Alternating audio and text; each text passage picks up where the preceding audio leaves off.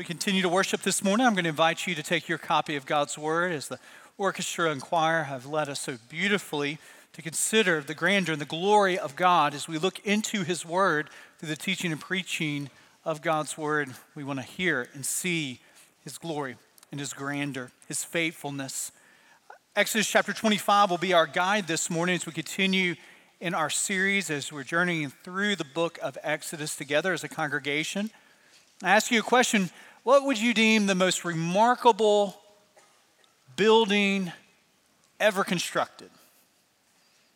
I mean, what comes to mind? The most memorable, remarkable buildings ever constructed. Maybe the Colosseum in Rome comes to mind. The Taj Mahal comes to mind. Maybe the Acropolis in Athens maybe comes to mind. Maybe Westminster Abbey, the Eiffel Tower. Maybe the Dome of the Rock in Jerusalem. These are some things that might come to mind. I want us this morning to answer that question definitely. I want us to answer that question definitely of what is the most remarkable building ever constructed. Now, it is a structure that cannot be visited today. So you're not going to be able to leave this sermon and our worship time together and go sign up for a 10-day excursion and guided tour of this structure here. It was a temporary structure built for a specific people, for a specific purpose. And it's a lofty claim, but I stand by it, that the most significant structure ever constructed was the actual tabernacle of God that we read about in the book of Exodus. Now, it's not large nor impressive by human standards, and frankly, it wasn't large or impressive by ancient Near Eastern standards either. The tabernacle could fit comfortably and easily within our existing sanctuary right here. And so the impressiveness of it, the beauty of it, and the richness of it lies in the fact that this is the only building ever designed by God Almighty Himself and designed according to His plan. It is the most important object lesson ever constructed because it shows us the character of God, the grandeur of God, and it shows us the way of salvation. One pastor said it this way: the tabernacle is the only building ever constructed upon this earth which was perfect from its beginning and outset in every detail and never again needed, see this, never again needed attention, addition, or alteration. Why? Because God Himself was the architect. It is probably the most comprehensive, detailed revelation of Jesus, the Son of God, and the plan of salvation in the entire Old Testament. Let's get our bearings here. In Exodus chapter 5, we begin the blueprint for the tabernacle. The blueprint of the tabernacle is going to run from Exodus 25 through Exodus 31. And then in Exodus 35, we have the actual execution of the project, so the construction. So you see even the significance of how many chapters are devoted in the book of Exodus to the blueprint and the construction of the tabernacle. Now, whose idea was it? Was it the Israelites, as they've been set free from Egyptian captivity, wandering in the wilderness saying, God, everybody else has something like this. The Egyptians had it. The other nations have it. What about us? And the answer to that is no. We see in Exodus chapter 25, verse 8, the origination of this idea of the tabernacle lies in God's grand design Himself. And let them make me a sanctuary, we read, that I may dwell in their midst, exactly as I show you concerning the pattern of the tabernacle. And of all of its furniture, so you shall make it. I mean, every construction project that is worthy of your time, worthy of your resources, it starts with a really good plan. No experienced builder is going to set out on a job without a careful set of drawings to guide. And what we have here in the Bible is that the tabernacle has God as its architect, and simultaneously the tabernacle has God as the general contractor. So this tabernacle is built to the specifications of God Himself, overseen by God Himself here to reflect the character of God and to display to the Israelites then how they could be in a right relationship with Him. The purpose was really clear. The purpose of the tabernacle was to show the Israelites, I have not left you. I am with you. I am with you so much that I am going to dwell in this tent that we will know to be the tabernacle here. It is a testimony to the Israelites that their God was not an absentee father who jailbreaks them from the tyrannical grip of Pharaoh just to leave them wandering in the wilderness by themselves. That's not the case. God is showing them, I am with you. I'm with you so much that you can look at the very tent where I am dwelling and meeting with Moses. You can imagine a 6-year-old girl, young boy, the dark of night, not being able to sleep, turning over, looking to his or her mother saying, hey, are we sure God is still with us?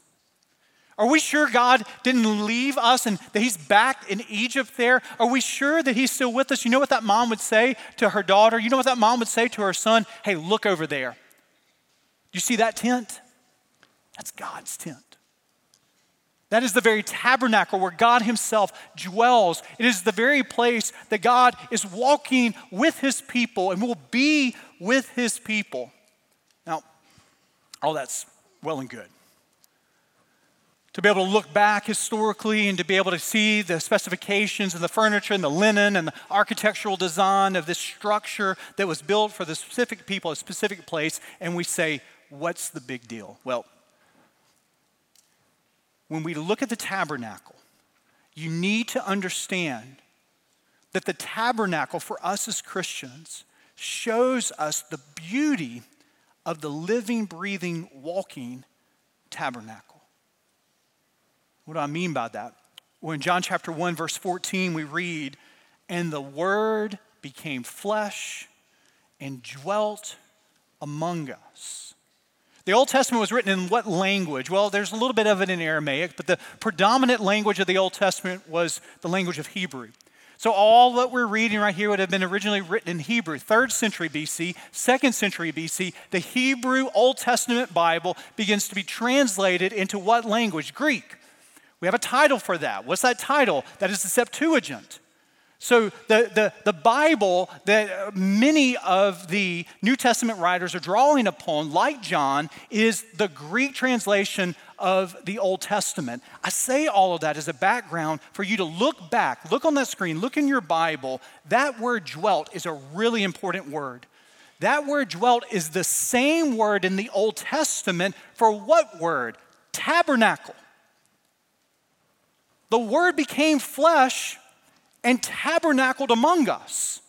Jesus is the living, breathing tabernacle. Jesus loves us so much that he pitched his tent in our midst. God the Father cares for you so much. God the Father desires a relationship with you so much that his Son would come to this earth and dwell in our midst, pitch his tent to show us his character and show us the way to salvation. Jesus is the true tabernacle. So everything that we see in the tabernacle, they're not just random facts, random artifacts. We as Christians, we look through the tabernacle in the Old Testament to see the true, lasting, complete revelation of the tabernacle, which is the Word who has become flesh and moved in, as Eugene Peterson in his Message paraphrase said, moved into our neighborhood.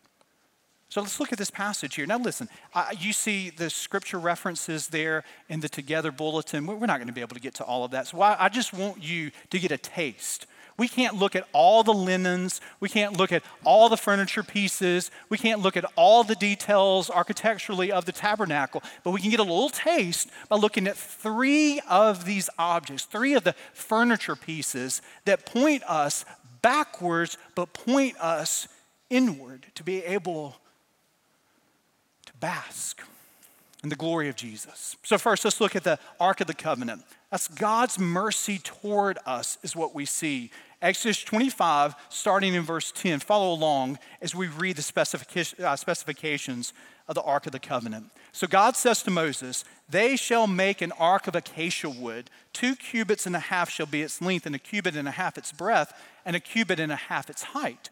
You shall overlay it with pure gold, inside and outside shall you overlay it, and you shall make on it a molding of gold around it. You shall cast 4 rings of gold for it and put them on the 4 feet, 2 rings on one side of it and 2 rings on the other side of it. You shall make poles of acacia wood and overlay them with gold, and you shall put the poles into the rings on the sides of the ark to carry the ark by them.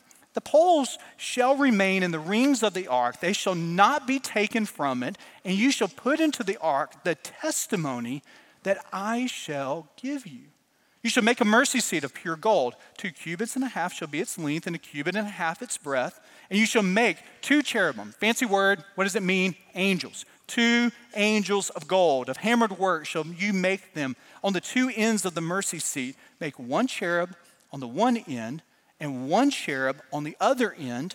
Of one piece with the mercy seat shall you make the cherubim on its 2 ends. The cherubim shall spread out their wings above, overshadowing the mercy seat with their wings. Their faces, do you see this? Their faces are turned one to another. Toward the mercy seat shall the faces of the cherubim be. And you shall put the mercy seat on the top of the ark. The mercy seat is on the top of the ark, and in the ark you shall put the testimony that I shall give you there. Verse 22, I will meet with you, and from above the mercy seat, from between the 2 cherubim that are on the ark of the testimony, I will speak with you about all that I will give you in the commandment of the people of Israel. So are the specifications for the ark of the covenant. Now, we as Christians, we read all of these details, not with just an intellectual curiosity to know kind of historically what happened here, but we read it spiritually. We read it with the eyes of faith, understanding that this shows us something deeper.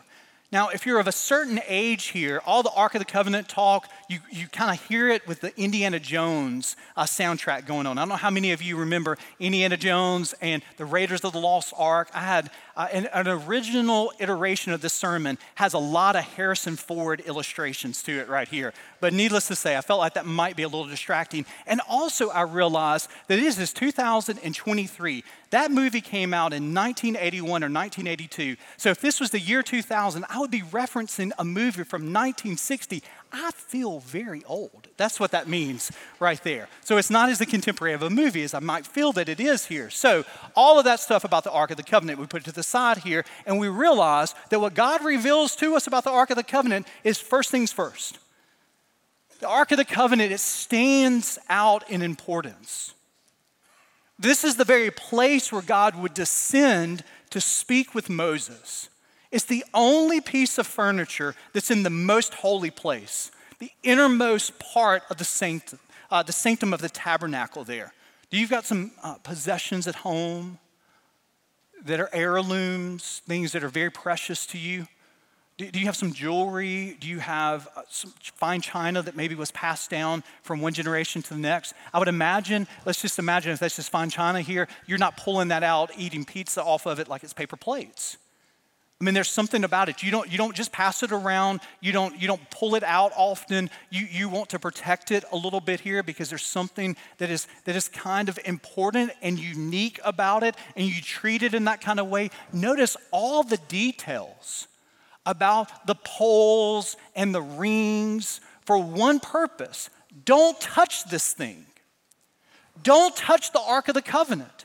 And that's really important, and it's not hyperbolic. It isn't like God is saying in this moment, hey, I just want to encourage you, don't get too close to it. You're going to have all your fingerprints on it. No, there is something so holy about this place. It's the very place where God will descend and talk to Moses so that when people touch it, they die.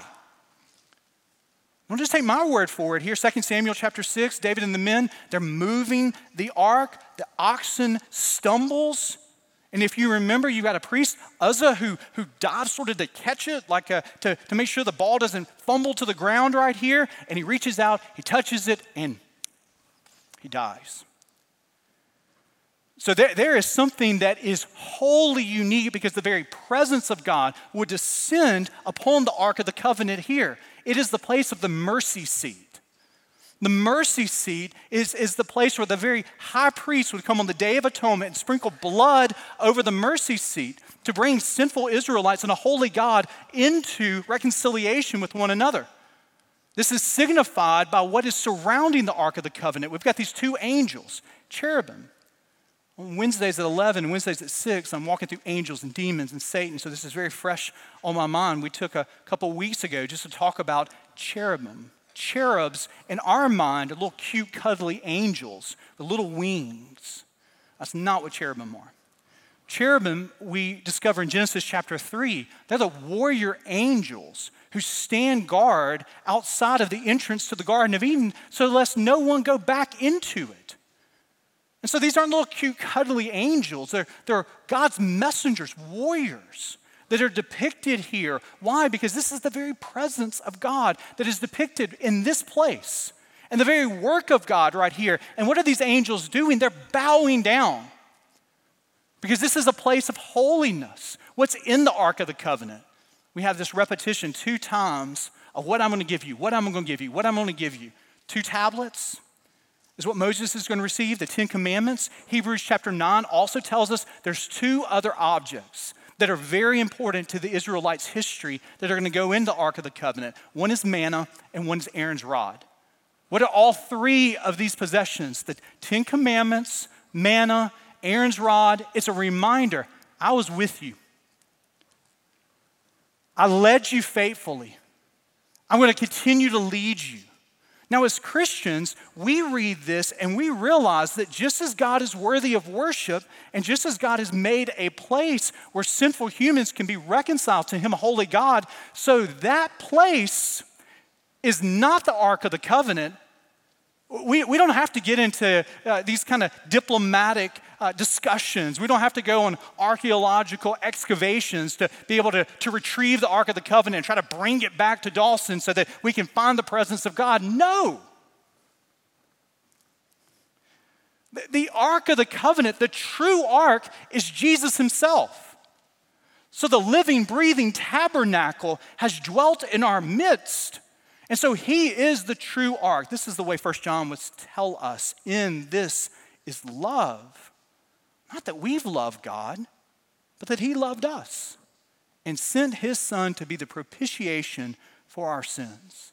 In the Old Testament, there's no other way for imperfect Israelites to be made right with a holy God. This was the way. And for us, how do we as imperfect humans come into a right relationship with God?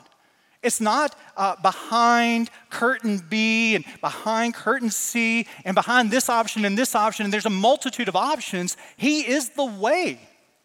He is the truth, and He is the life. He is the one, Jesus, who brings us into a right relationship with the Father. You want to know the Father? There is a way, and that way has a name, and that name is Jesus. And that name of Jesus is the fulfillment of the ark because He's the true ark. Another way we could say this is that Jesus is the high priest who performs the atoning sacrifice. But not only is He just the high priest, He is the actual sacrifice Himself. And not only is He the sacrifice Himself, but He is actually the place where the atonement sacrifice is made. So He is the priest, He is the propitiation, and He is the place and the position that salvation is found. This is amazing. It's just another way to remind you He is all you need. He has done it all. Jesus has paid it all. All to Him I give. Sin has left a crimson stain that who? He washes white as snow. So the Ark of the Covenant reminds us of God's mercy to us that is shown in and through Jesus. Notice also with me the table for the bread. It's a reminder of God's provision for us. Verse 23 of chapter 25, you shall make a table of acacia wood. 2 cubits shall be its length, a cubit its breadth, and a cubit and a half its height. You shall overlay it. Once again, we got this repetition, pure gold, and make a molding of gold around it. Go to verse 30. And you shall set the bread of the presence of the table before me. So what are we doing? Find yourself. We're moving out of the most holy of places, the inner sanctum of the tabernacle. We move right outside of it there, and we've got a table. made of acacia wood, is covered in the molding of gold here. The construction of the table doesn't matter as much as what's holding the table. 12 loaves of bread that represent what? The 12 disciples? No. What does the 12 loaves of bread represent? 12 tribes of Israel.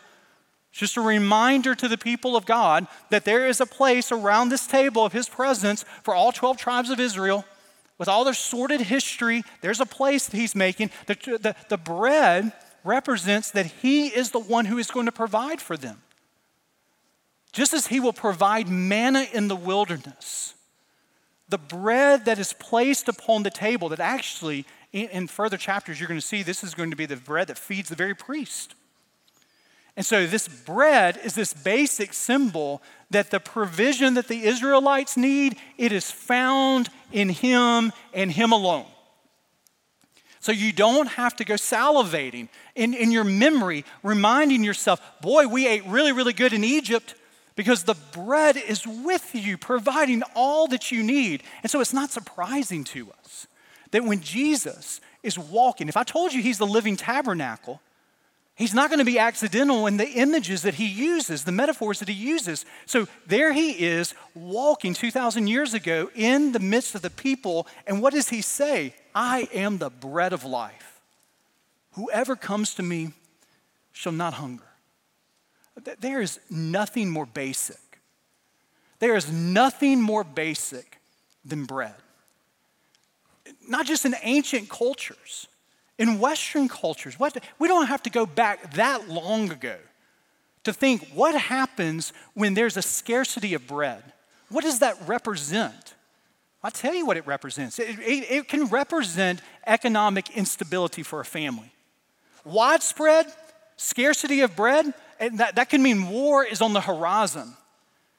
Widespread scarcity of bread, that can mean starvation is right around the corner. Now, to have an abundance of bread, I mean, this means that things are good. And we've kind of moved on, but bread is the most basic of provision. And so that God would have 12 loaves of bread upon this table is a sign that he is the endless supply of all that they need. And that Jesus would say, I am the bread of life. Do you want to flourish in life? Do you want to have peace in life? It's not just food. All that you need is found in him. This is just a wonderful reminder. I remember when Danielle and I were pastoring the first church that pastored right on the Mississippi Gulf Coast. And what was the first thing that left with the promise of a hurricane that was coming ashore? It wasn't milk. It wasn't toilet paper. The first thing that was going to be bare on the shelves of Publix was bread. That's when you knew you better hunker down. It's going to get rough. Or you better pack up and leave. And so there can be supply chain issues. There can be runs on the grocery store. And you can find yourself in exceptional circumstances even today saying, hey, I can't even find bread. But do you know what is an inexhaustible supply of all the provision that you need? Do you know that there is one who is an inexhaustible supply of the comfort that you need, the clarity that you need, the very guidance that you need for your life? Are you in a moment where you don't know exactly what to do? Do I go this way or do I go that way professionally? Are you in a relationship and you don't know exactly what the future of that relationship is? Are you vacillating on what is going to be the future of myself in this company here? All of these things and so much more. Who is the one who can supply you with what you need to be able to have light and provision for the next step? Now, there's some of you that you're in the midst of grief that is so real.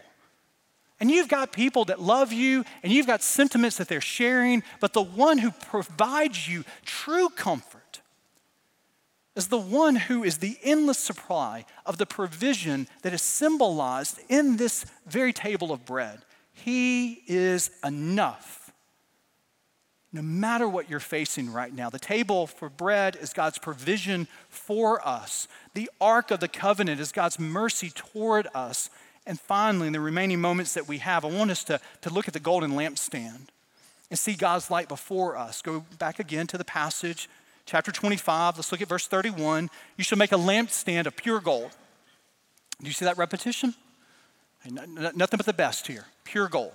The lampstand shall be made of hammered work, its base, its stem, its cups, and its flower shall be of one piece with it, and there shall be 6 branches going out of its sides, 3 branches of the lampstand of one side of it, 3 branches of the lampstand out of the other side. So if you're picturing this, kind of think of a menorah here that is going to be the figure that you're going to be seeing out of this description. Go to verse 37.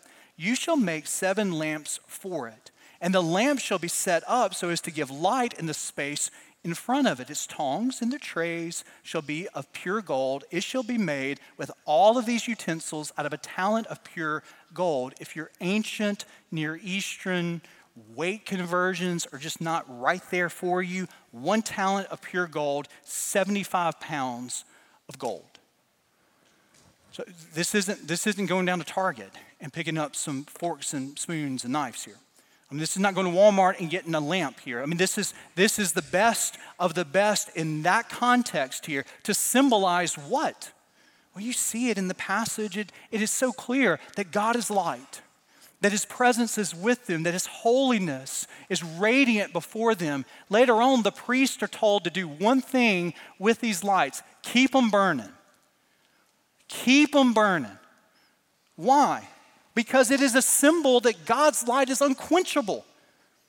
God's light never goes out. The light's always on. He never slumbers. His light, his holiness, it never wavers. This is your God. Again, Jesus is walking. If I told you he's a living tabernacle, we should not be surprised. Once again, when he describes who he is, he uses tabernacle language. I am the light of the world. Whoever follows me will not be in darkness, but will have the light of light. The light of life. It's just a reminder here that the Israelites were called to reflect his light to the nations. And we're called as Christians to shine as bright lights, not as the originator. Think about how the moon shines. The moon shines just as the reflection of the S-U-N, the sun, and the radiance of the beams of the sun that shine upon the moon, and the moon reflects the light from the originator of the sun there.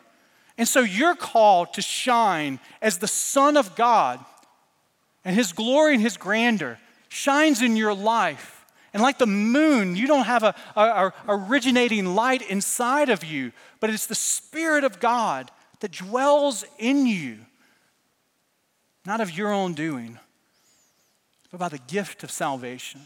Right? So Jesus would say, you're the light of the world. You are. I am. We are. And this is an audacious plan. Out of all the ways that God could get his message of who he is and what he has done for us, this is plan A. This is God's marketing strategy. You sitting in these pews, me before us here, us living lives in our neighborhoods, going to the grocery store, being on ball teams, going to work. This is God's design so that his glory and his grandeur could be seen by our family members, our co-workers, our neighbors. You are the light of the world, a city set on a hill. Nor do people light a lamp and put it under a basket, but on a stand, and it gives light to all in the house. In the same way, let your light shine before others, your family members and your friends, so that they may see your good works and give glory to your Father who is in heaven. 5-year-old kid was with his mother. They're touring this cathedral. Imagine this Gothic cathedral with all of its beauty and ornate design. Imagine the windows that you see before you here, but windows top to the bottom, stained glass, with images etched into the glass. They're touring this cathedral at such a time where the beams of the sun are just radiating into this cathedral, and they're shining through the stained glass pieces. The young boy's eyes are just transfixed. He looks all around him, and he asks an obvious question to his mom: who are these people in the windows? And she says, or they're the saints of the church. And he paused and he kind of looked back and seeing the rays of the sun shine through those stained glass pieces. And he says, oh, I know what saints are. They're people that let the light shine through. And he's exactly right. Saints aren't people that are perfect in every way. A saint is a Christian who follows Jesus in such a way that the light of Jesus shines through the glass of their life, so that people see the sun and the beauty of it shining in and through us. This is the beauty of God's plan. This is the beauty of God's design. You shine for Him so that people may see your good works, hear the good word of your life, to be able to point them to the living tabernacle whose light never dims, whose supply, church, never runs out, and who has paid it all to Him we owe. Let us pray.